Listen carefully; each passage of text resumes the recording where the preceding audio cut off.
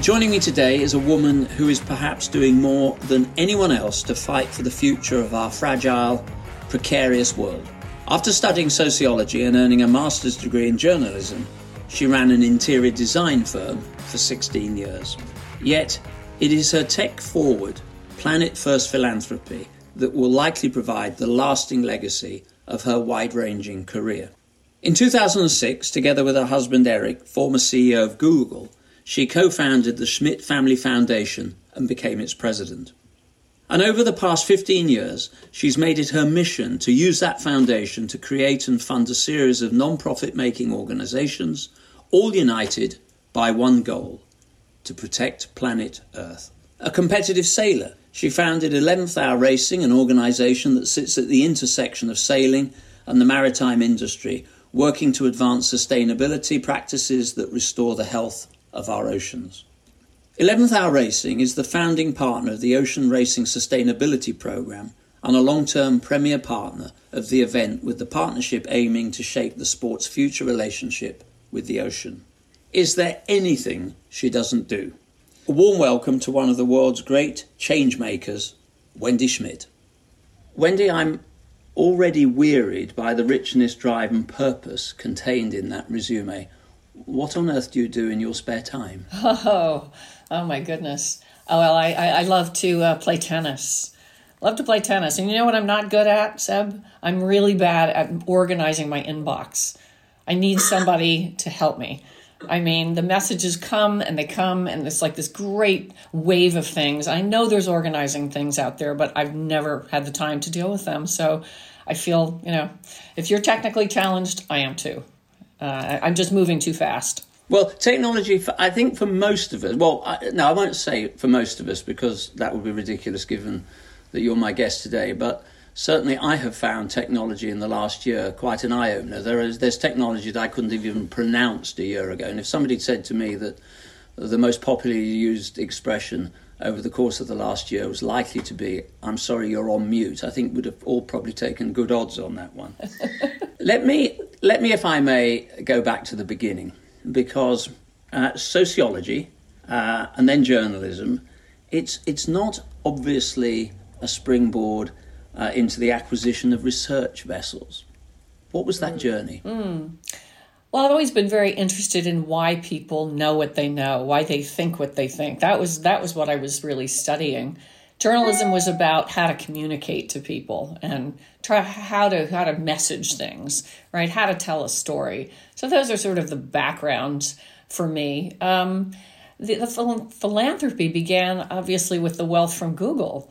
Eric and I had to figure out, what do we care about? What are we going to work on for the rest of our lives? This is an unusual privilege that you get if you get to be a philanthropist. So in those days, in 2005, Al Gore was around giving a chalk talk, we called it, a lecture about something called global warming. And amazingly, if you think back, it's not that long ago, but nobody knew what that was. And I happened to have a friend who heard him speak and said to me, we need to get him to Silicon Valley, right? This is this nexus of great change and revolution and ideas, and nobody's even talking about this. So we arranged to get Al Gore to come to Stanford and to give his talk at the end of 2005. The film crew was with him. They were filming An Inconvenient Truth. And we organized a dinner after that talk for 350 people in Silicon Valley who were business leaders and technologists and NGO heads and government leaders to try to start this conversation, try to kickstart what can we do. We're all about solutions here. So that was the beginning of the foundation. We called it the 11th Hour Project because we're at the 11th hour, and I think we still are in so many ways. So that was the springboard into our philanthropy. And we very soon realized within a year or two that you can't address climate change, let's call it that today, if you don't look at the systems of which it is a symptom. And that means you have to look at the industrial food system. You have to look at our energy system. And ultimately that leads you to looking at human rights and how are we thinking about that relationship between humans and the environment that supports us? Now, the ocean part of our work came in after I started sailing in 2007. started to wonder about what's under the ocean, what's going on there. I learned to scuba dive. And Eric and I were looking for something else to do together and decided we would create a research vessel and bring together my interest in communicating about the ocean and what I was learning about it, and his interest in technology. And that was how the Schmidt Ocean Institute was born.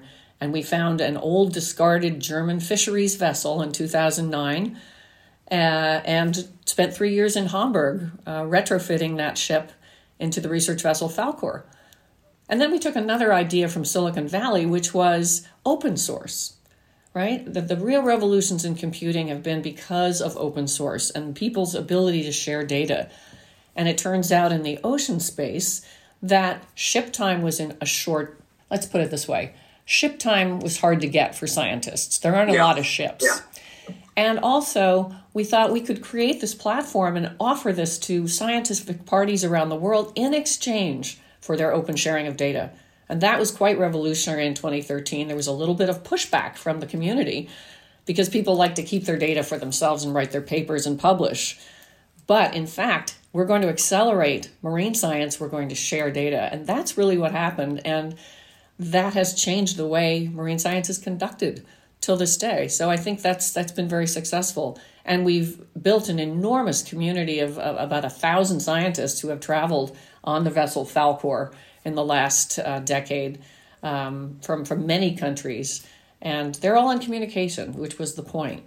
It's a very interesting point you make, because there are two particular points I'd like to pick up on. One is that sort of, all comparison ends after this, but you and I were sort of hewn from, in a way, the same academic background. I studied economics. I thought for a large part of the early part of my life, until other things intervened, that I'd probably end up in journalism. And going back to my economic studies, I cannot remember even a glancing blow, just a touching moment from a tutor or any lecturer about anything to do with climate change or environmental degradation. I mean, it was, we were all sort of trying to figure out that Keynes wasn't really the guru anymore, and it was this strange man out of Chicago, Milton Friedman, that was talking about M3 and, money supply. And it really has been a rapid, they talk about economics as being the young science, but this is so much younger, and people have picked up so quickly. And the point that you make, and I think it's a really interesting one, is everybody becomes so protective of their own data, and for fear of sharing it and for fear of sort of losing primacy. Forgetting that, of course, everything is pretty searchable at the moment. But you made that very much a point, didn't you, in terms of not just sharing data, but if you wanted to further the body of knowledge and understanding, people really did have to work together in this space. Oh, absolutely. And in every space. I mean, you and I have experienced this in our lifetimes, but we've lived through a revolution. In fact, we're still in one, an information revolution. It's transformed the way we do absolutely everything. When my husband was in graduate school at Berkeley, he would stay up all night compiling data. Supercomputers were the size of your house, okay? And now you carry around in your phone as much computing power as sent men to the moon. So all of this has accelerated in the last 40 years, and it really makes us have to rethink our own understanding of our planet. I give talks to college students about ocean health in certain places, and I always ask them, how would you feel when your phone disappears out of your life? It's just gone. You'd feel like your arm was cut off. Well, this is what the natural world is like. It is networked the way that we are. And we're late to understanding this connection, this essential connection between all living systems. Humans are just a part of this. We see this in technology and the power of networks. We understand it from an abstract perspective, but we need to bring that perspective into our own understanding of the world we live in, particularly where it comes to the ocean. When I talk about the ocean, I'm really trying to reach people who don't even live near it, because it's okay for us to talk to people who already care about things. Environmentalists have done this for decades. It's called talking to the choir. We're not going to get anywhere until we can talk to people who are not already believers, who don't understand the connection that they have. You know, when you look at the earth as a whole and you see the shape of our land and the contours, when we get to the edge of the ocean, that all continues. It just continues as a surface under the water, where most life on earth actually lives. And here we are as humans, mostly seeing the ocean from 35,000 feet, or from the edge of the shore, or from a ferry boat. We don't even understand where we're living. And that's the life support system that's right there, and why it's so urgent right now that we need to start to understand it better so we can care. You've traced your path through, the discussions and the greater understanding and the Al Gore. But as a younger person, was there a particular point? Was there a light bulb moment where you looked at this and just instinctively thought, we're going to have to look at this in a different way? I would say as a child, I probably grew up outside.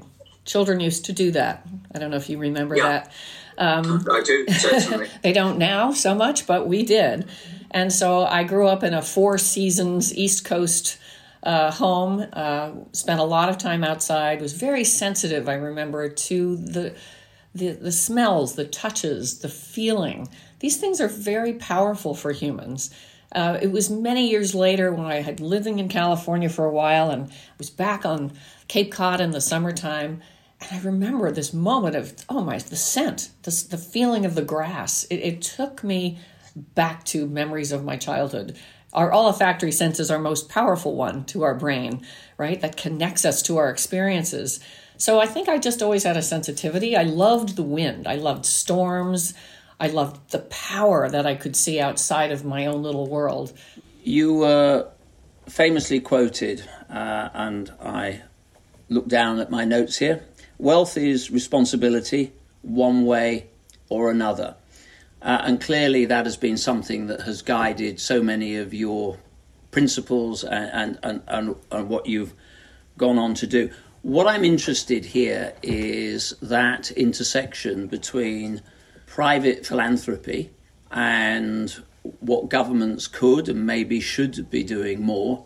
Where is the intersection, and how do you think private philanthropy can more comfortably sit alongside what we have to conclude on occasions, even being charitable here, is the slightly ponderous, sclerotic view that government has often taken, particularly to the issues around climate change? Well, I think in general, you have to look at philanthropy as a tool. It's one tool. It's not the only one.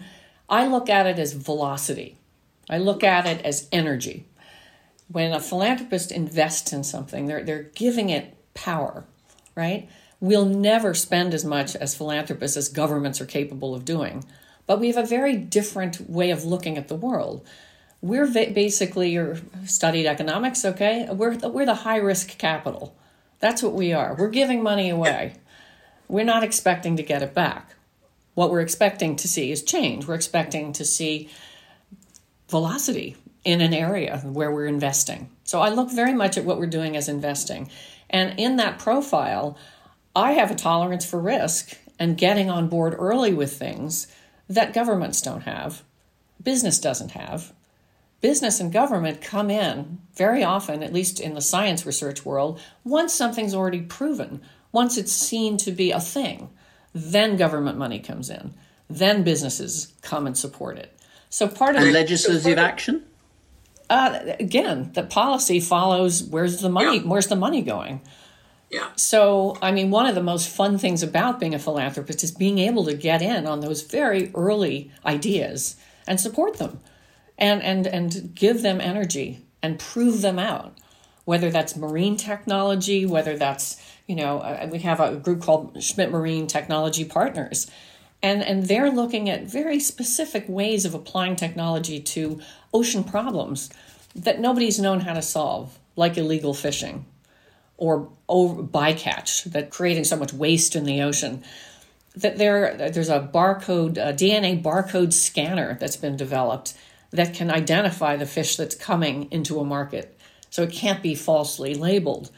These are breakthrough things that require early investment to be developed. And that's a really interesting space in philanthropy. So the government responsibility is still there. There's no question about it. But I guess we get to point out the way.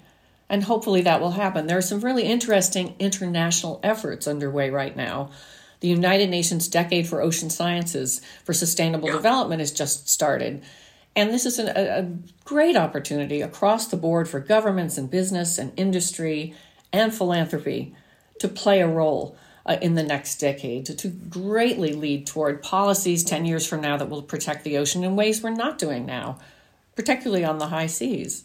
I was only smiling partly through my tortured experiences because I was for a period of my life a member of parliament in a fishing constituency. So bycatch, net sizes, days at sea, tie up and the what we called the December the 13th negotiation around fish supplies and stocks and mackerel boxes and Sector 7 in the Irish Sea is something sadly I know all too much about. But the one thing that comes through in your writing and when you have been interviewed is you really do see all these things as interconnected, complicated at times, but absolutely inextricably linked, whether it is rapacious, consumption of raw materials, whether it is about, illegal fishing, whether it is about just, deep sea mining. You just see it as one big pathology. And I think that's my instinct in this. This is what has made you different from so many out there. Mm-hmm. I do. That's fundamental to us. It's really informed all of it from the very beginning. And that's why, our work is very cross-disciplinary, very interconnected. And why we're also very attracted to age-old human understandings that have been kind of disregarded in the modern world. I look at a lot of our problems or pathologies, as you say, dating back no more than about 100 years, when the Industrial Revolution really took hold. When my mother was born in 1931, there were only 2 billion humans. You probably could have done anything you wanted. You could have burned anything you wanted. It wouldn't matter. But now we're in a very different place, right? And we're behaving the same way. My friend Annie Leonard likes to say, if everyone lived like Americans, we would need 4 planets to supply the needs. And the fact is, we live in a limited world. But nevertheless, it is a world full of regeneration. And we've always just tried to look to nature, to biomimicry, to understand what is nature's design. This is my connection from interior design, to look outside and say, look at this design. When I go diving and I'm under the water, I'm on the bottom of the ocean, I'm not seeing waste. There isn't any.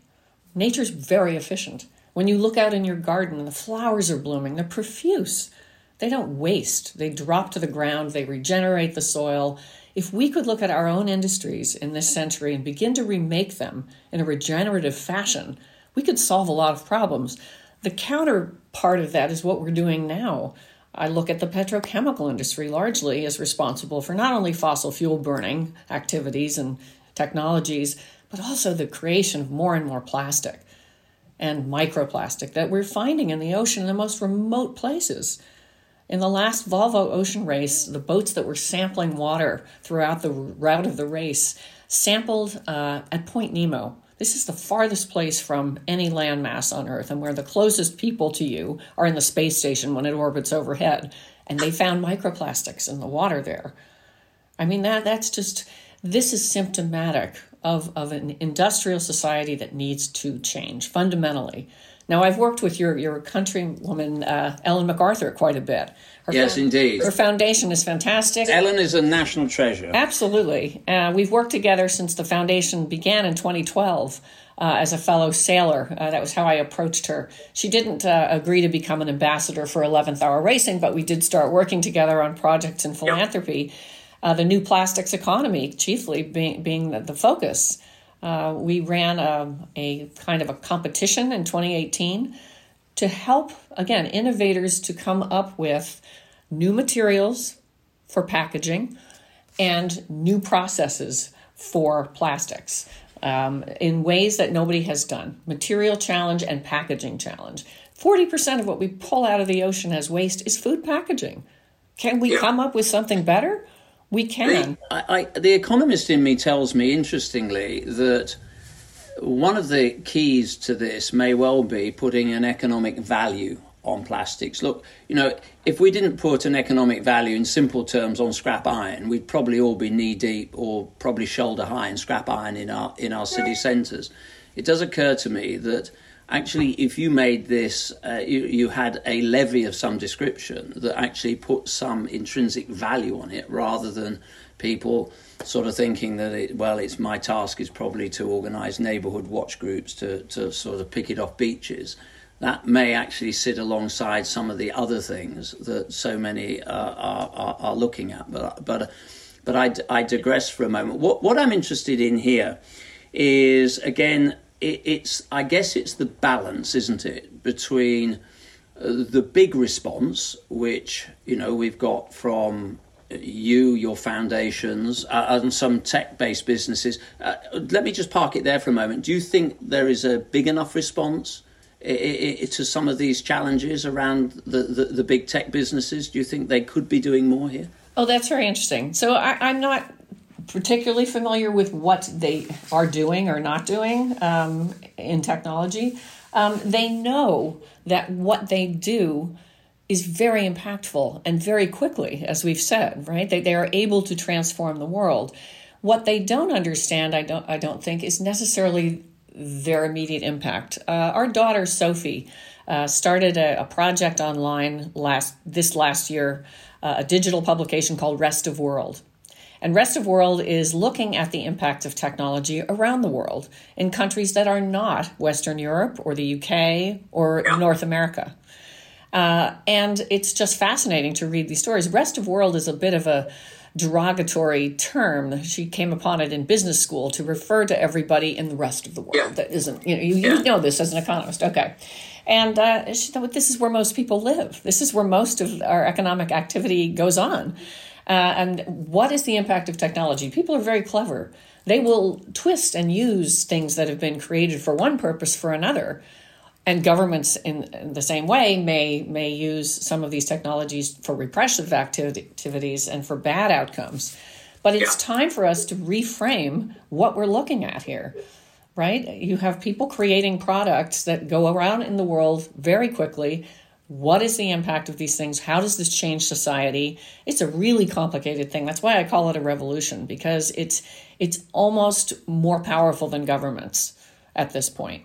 And individual personal action is important here as well, isn't it? It's very easy to get lost in the grand projet and, the big names and the big organizations. But as individuals, we all have a responsibility to do those things that can and will make a difference. I guess that must be part of the message too. I think that's true. I think, you mustn't let the perfect kill the good. And some of it is developing better habits and understanding why you're making the choices you are. There's certainly an opportunity as a consumer to vote with your pocketbook, as they say. But there's also the responsibility from the industries themselves to come along. One of the most wasteful of the industries, of course, is fashion. And we're working with the Apparel Impact Institute and all of its partners to try to look at this question of what is in our supply chains? Where is it coming from? We can use technologies like blockchain now to trace things. We can have accountability in the world today in a way we never did before. And that's a great business opportunity. And it's also something that will serve consumers a lot better. I think we've been fairly ignorant up until now. And, I'm sure we'll talk about the pandemic, but this has been a huge opportunity to look under the hood a little bit and say, why are things the way they are? It's been super interesting for us in the philanthropy we do because we always look at solutions as being local fundamentally. Yeah. We talk about scale. It's not that you take a small thing and just make it bigger. Nature doesn't do that. Nature is at all scales, and they're all important. I learned on sailboat racing teams, every job is important. It's not one person. When you win a race by 1 second of corrected time, you can't look at anybody on that boat and say, that was you. It's not you. It's everybody, right? Marginal gains. Yeah. Yes, but yeah. Anyway. So let me just sort of rest on this technology piece, because I'm interested here. By 2030, which is no less than a decade, you plan to have mapped the entirety of the ocean floor, which actually got me thinking about other types of technology that maybe you can see currently or on the horizon that has the equivalent chance of shifting the dial. Well, the ocean mapping work is a very large global effort sponsored by the Nippon Foundation. It's called Seabed 2030, and our ship will be contributing to that. And, setting that ambitious goal, who knows if we'll reach it. But it's a question of collaboration and everybody pouring their information in together to create that encyclopedia that's going to help us so much to make better decisions for governments and industry to know perhaps there's a place you can go mine in the ocean that's harmless, basically harmless, not going to disrupt anything. And there might be an area 50 miles away where there's enormous biodiversity that we haven't even seen. I look at this all and just say we're so ignorant. You imagine, probably most of your listeners imagine that there's lots of ocean work going on. There's lots of vessels, the governments are out there, there's lots of ships on the sea. The fact is there are very few that are really doing research and really trying to describe the world of the ocean. And what we're finding initially with the tools we've had, we haven't been able to do this work, speaking about technology, until recently, when we've got the tools, the eyes, the ears, the hands, the robotics, to be able to get to the bottom of the ocean and study it and take pictures in high definition and share them. What we're seeing, though, is disheartening. You're finding Mylar Disney balloons in the trenches at the bottom of the ocean. Yeah. One of the pictures we had from a couple of years ago showed a fully flocked plastic Christmas tree at the bottom of a trench. So our human footprint is just out of scale, really, for our biomass. That's what we're learning. And when we discover aliens in the ocean and we find these wonderful life forms, we shouldn't be surprised about that. We're looking at the tip of the iceberg. We know absolutely so little. And generally in science, we know so little. This is another area of our philanthropic investment, is in the basic research. You'd be probably surprised to know we don't actually understand the basic activity of a cell. We don't know. We don't understand why a cell turns cancerous. We don't understand what the instructions are and why things happen the way they happen in biology.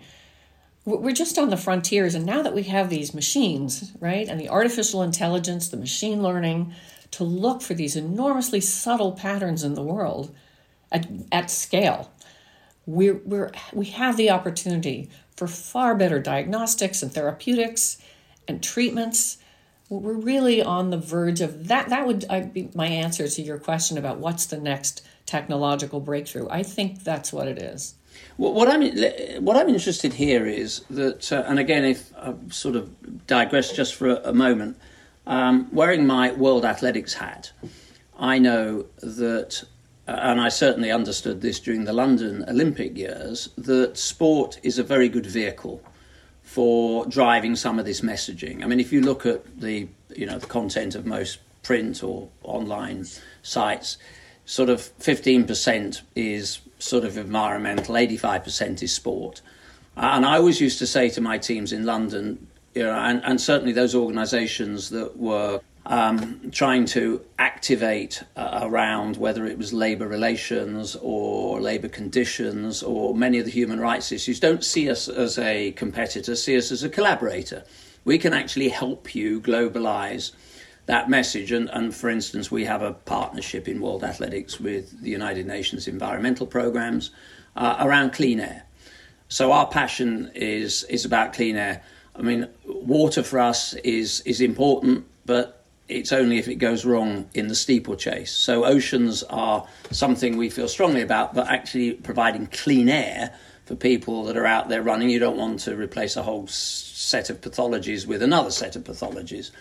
And I'm interested because your partnership here with Ocean Racing and 11th Hour Racing and Ben Ainsley and what you've gone on to do, That I'm guessing is a way that has helped you globalize the message. The basic understanding, the basic drive is there, but you found that a helpful conduit to just getting more people engaged, particularly in the sailing fraternity. Absolutely. It's all about who are you speaking to.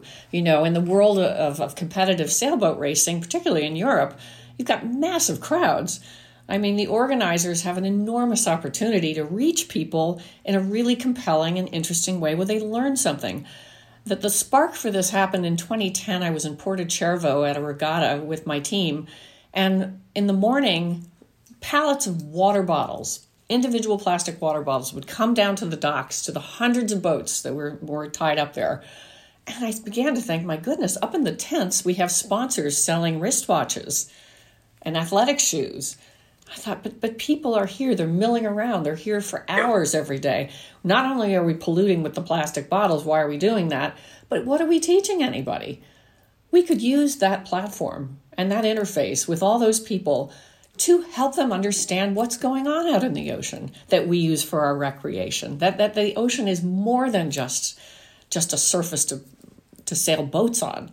It is the living system of the planet. And so we've worked with the Ocean Race. We worked with Ben Ainsley's team in the last America's Cup to build sustainability messages into that experience of going to a race village, and that experience of being a fan. What does it mean? In the Ocean Race, in the last version, we started hosting ocean summits at all the stopover cities where the boats would come into port. Now, everybody has a local ocean issue of some kind, and every local government can make some commitment to positive change. And so we would gather these groups together for a day to have journalists and sailors and scientists and local government officials discuss, what do we know? What's going on right now? What can we do together? And make a commitment to change. And that's a really fun thing to be able to do as the boats make their way around the course. In the race villages, we have designed them to be zero waste. So imagine going to a spectacle like that with thousands of people and seeing no waste around you. None from the food vendors, none from anybody. And also being able to visit an exploration zone where you can get up close and personal using technology to experience what the sailors themselves are feeling and seeing in exciting places like the Southern Ocean. So we're trying to really grab people's attention, and it's you educate by entertaining in a way, and you break through paradigms that people are carrying around with new ones.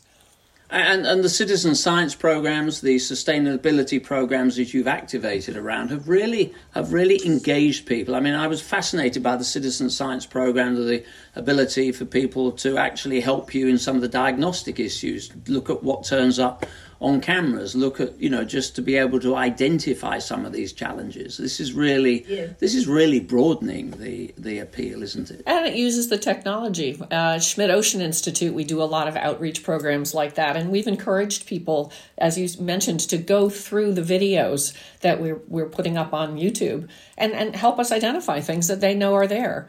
One of the most fun things I did last summer, I was on Nantucket and I was watching one of the live dives of Sebastian, that's our ROV, off the coast of Australia. That's a good name. Thank you. Yeah, I think so. It came from the Never-Ending Story as well. Anyway, I'm watching this, and along the side of the video is a live chat going on. And you don't know what you're going to see. The camera's just taking you along this reef and you're dropping down and people are chiming in and making comments. There's scientists, there's just casual observers. I was doing this late at night and I found, an hour and a half had gone by and I'm just mesmerized by this interactive experience that nobody's ever had before now. Right? When I grew up, there was Jacques Cousteau and his wonderful World Under the Sea, and it would come on once a week on black and white television. I remember that, sadly. I didn't feel like it had anything to do with me growing up in New Jersey. I couldn't relate. Yeah. But we can make experiences really relatable for people now. In fact, on the frontiers of virtual reality, think of all that we can really show people and give them that emotional sense of connection to what is in the ocean and what we get to see every day. Every dive we do is different. Every single time it's different. And our understanding just has to follow that same trajectory. My friend Craig Venter sampled ocean water in 2005 when he sailed around the world looking at ocean microorganisms. There were only 5,000 that were known of when he did this. And when he came back after a year or so at sea and analyzed what he had, there were millions of ocean microorganisms. And not only that, they were different every 200 miles. So the ocean isn't a big soup. It's as diverse and complex and fascinating as a spoonful of soil that has millions of microbes in it. We're just not looking at it right.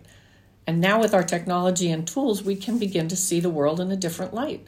One of the great commonalities that I found, and I've been very privileged in this series to speak to some absolutely extraordinary people. And one of the commonalities I've sensed is just a restless curiosity. I remember speaking to Phil Knight, the founding father and effectively owner of Nike, who talked about always wanting to get to a fork in the road and just that restless curiosity about knowing what was around it. He did, in fact, describe Nike as the 56-year-old overnight sensation, which made me smile. What is left for you here? Because you have achieved so much, and you'll probably tell me and cut me off very sharply and say, no, we've only really just begun. There's just so much more we have to do, because this is a very precarious ecosystem that you're protecting. But, what else is there that you would really like to drive forward on? Is it in this sphere, or is there something else that is sort of coming to, just coming into shape for you? I think it's progressive. I think at 11th Hour Racing, we talk about 1 degree at a time. That's how you make change. And when you are sailing, when you are racing, you're right in that moment. There's a kind of a poise where you're looking around, listening, watching the wind, sensing things. I try to stay in the moment I'm in. I've never had any ambition, I'll tell you that, never. I never had any vision of what I would do. It's all about what seems right next. Where are we going? Right now, our foundation is quite focused on the experience of indigenous peoples and how the knowledge and the wisdom of the collective wisdom of people who survived for up to 15,000 years without anything that we think of as necessary. They knew something about the reciprocity of life around them. And I think on the next frontier, I want to see modern societies begin to understand that. In the pandemic, we watched how local resources supported people on a very satisfactory scale, whereas large, expansive supply chains broke down. I want us to look at the way nature organizes itself, from the very smallest subatomic particle to the farthest reaches of space, and place ourselves in that. We are in a continuum. And our task in my lifetime that's remaining is to find out where we fit into that. How do we live in that reciprocal world? Not just taking all that we can and not worrying about what's left, but gathering what we need and thinking about what we leave behind. What are the learnings for you out of the pandemic? I mean, I guess the historian in me, has always read at various moments that this has been a paradigm shift, that the world is going to look at things in an entirely different way. And I think there's always an element of truth in that. Do you think that we really have come of age off the back of this and recognise that we are, sovereignty is a completely alien concept when it comes to some of the big cross-border issues that we've had to really deal with? Do you think this is a huge shift, or do you think there is a risk we'll all sort of slide back to, boarding our planes without really thinking about it again and doing some of the things that we probably shouldn't have been doing, but hey, the world keeps rolling? I think it was a huge interruption, certainly. It's hard to say what's going to happen out of it. People have noted, a reduction in carbon emissions that was dramatic, right, when things sort of stopped working and things shut down. Unfortunately, that was accompanied by a rise in global poverty. So that whole system got out of whack. I would look at it and say, going back to normal makes you say normal wasn't that good. Normal had a lot of problems with it. It's systemic, and we need to take the opportunity all the time to think about how to make these systems better, more equitable, more access for more people, even science itself. Science is a human-centered enterprise. What are we doing it for if we're not trying to make life better with less suffering for more people? We have to be clear about what we're trying to do. So I think, somebody said the pandemic was nature's way of sending us all back to our room to think about what we've done. Yeah, we've done it, right? And now we all want to come out again. I know in the work that we do, as I said, we've seen resilient systems come out of the things that have begun to change at local levels. And I think if the world starts to focus on resilience and recovery, rather than just consumption and economic growth at all costs, we'll have a different kind of world. Everybody, I think, if you ask them, would want to see a world that had regenerative qualities to it, right? Nobody wants to live in a wasteland. And we have to figure out, we're smart, let's figure out how to get there. I'm very concerned about the plastic and microplastic problems. We don't even know the impact of these substances in our bodies. We do know that babies are born now from mother, and some of the most dangerous things for babies are mother's milk. Babies are born pre-polluted. I used to think that when we started having transparency with phones, that customers would go into shops and would be able to see what was in each ingredient and in each product and reject the ones that seemed unsafe. To some degree, that's happened. To some degree, there have been shifts in the marketplace, but that didn't really happen as fast. That really does take the concept of consumer sovereignty onto the next platform. If you can use technology to really inform those retail decisions, we would think that people would, and to some extent, they do.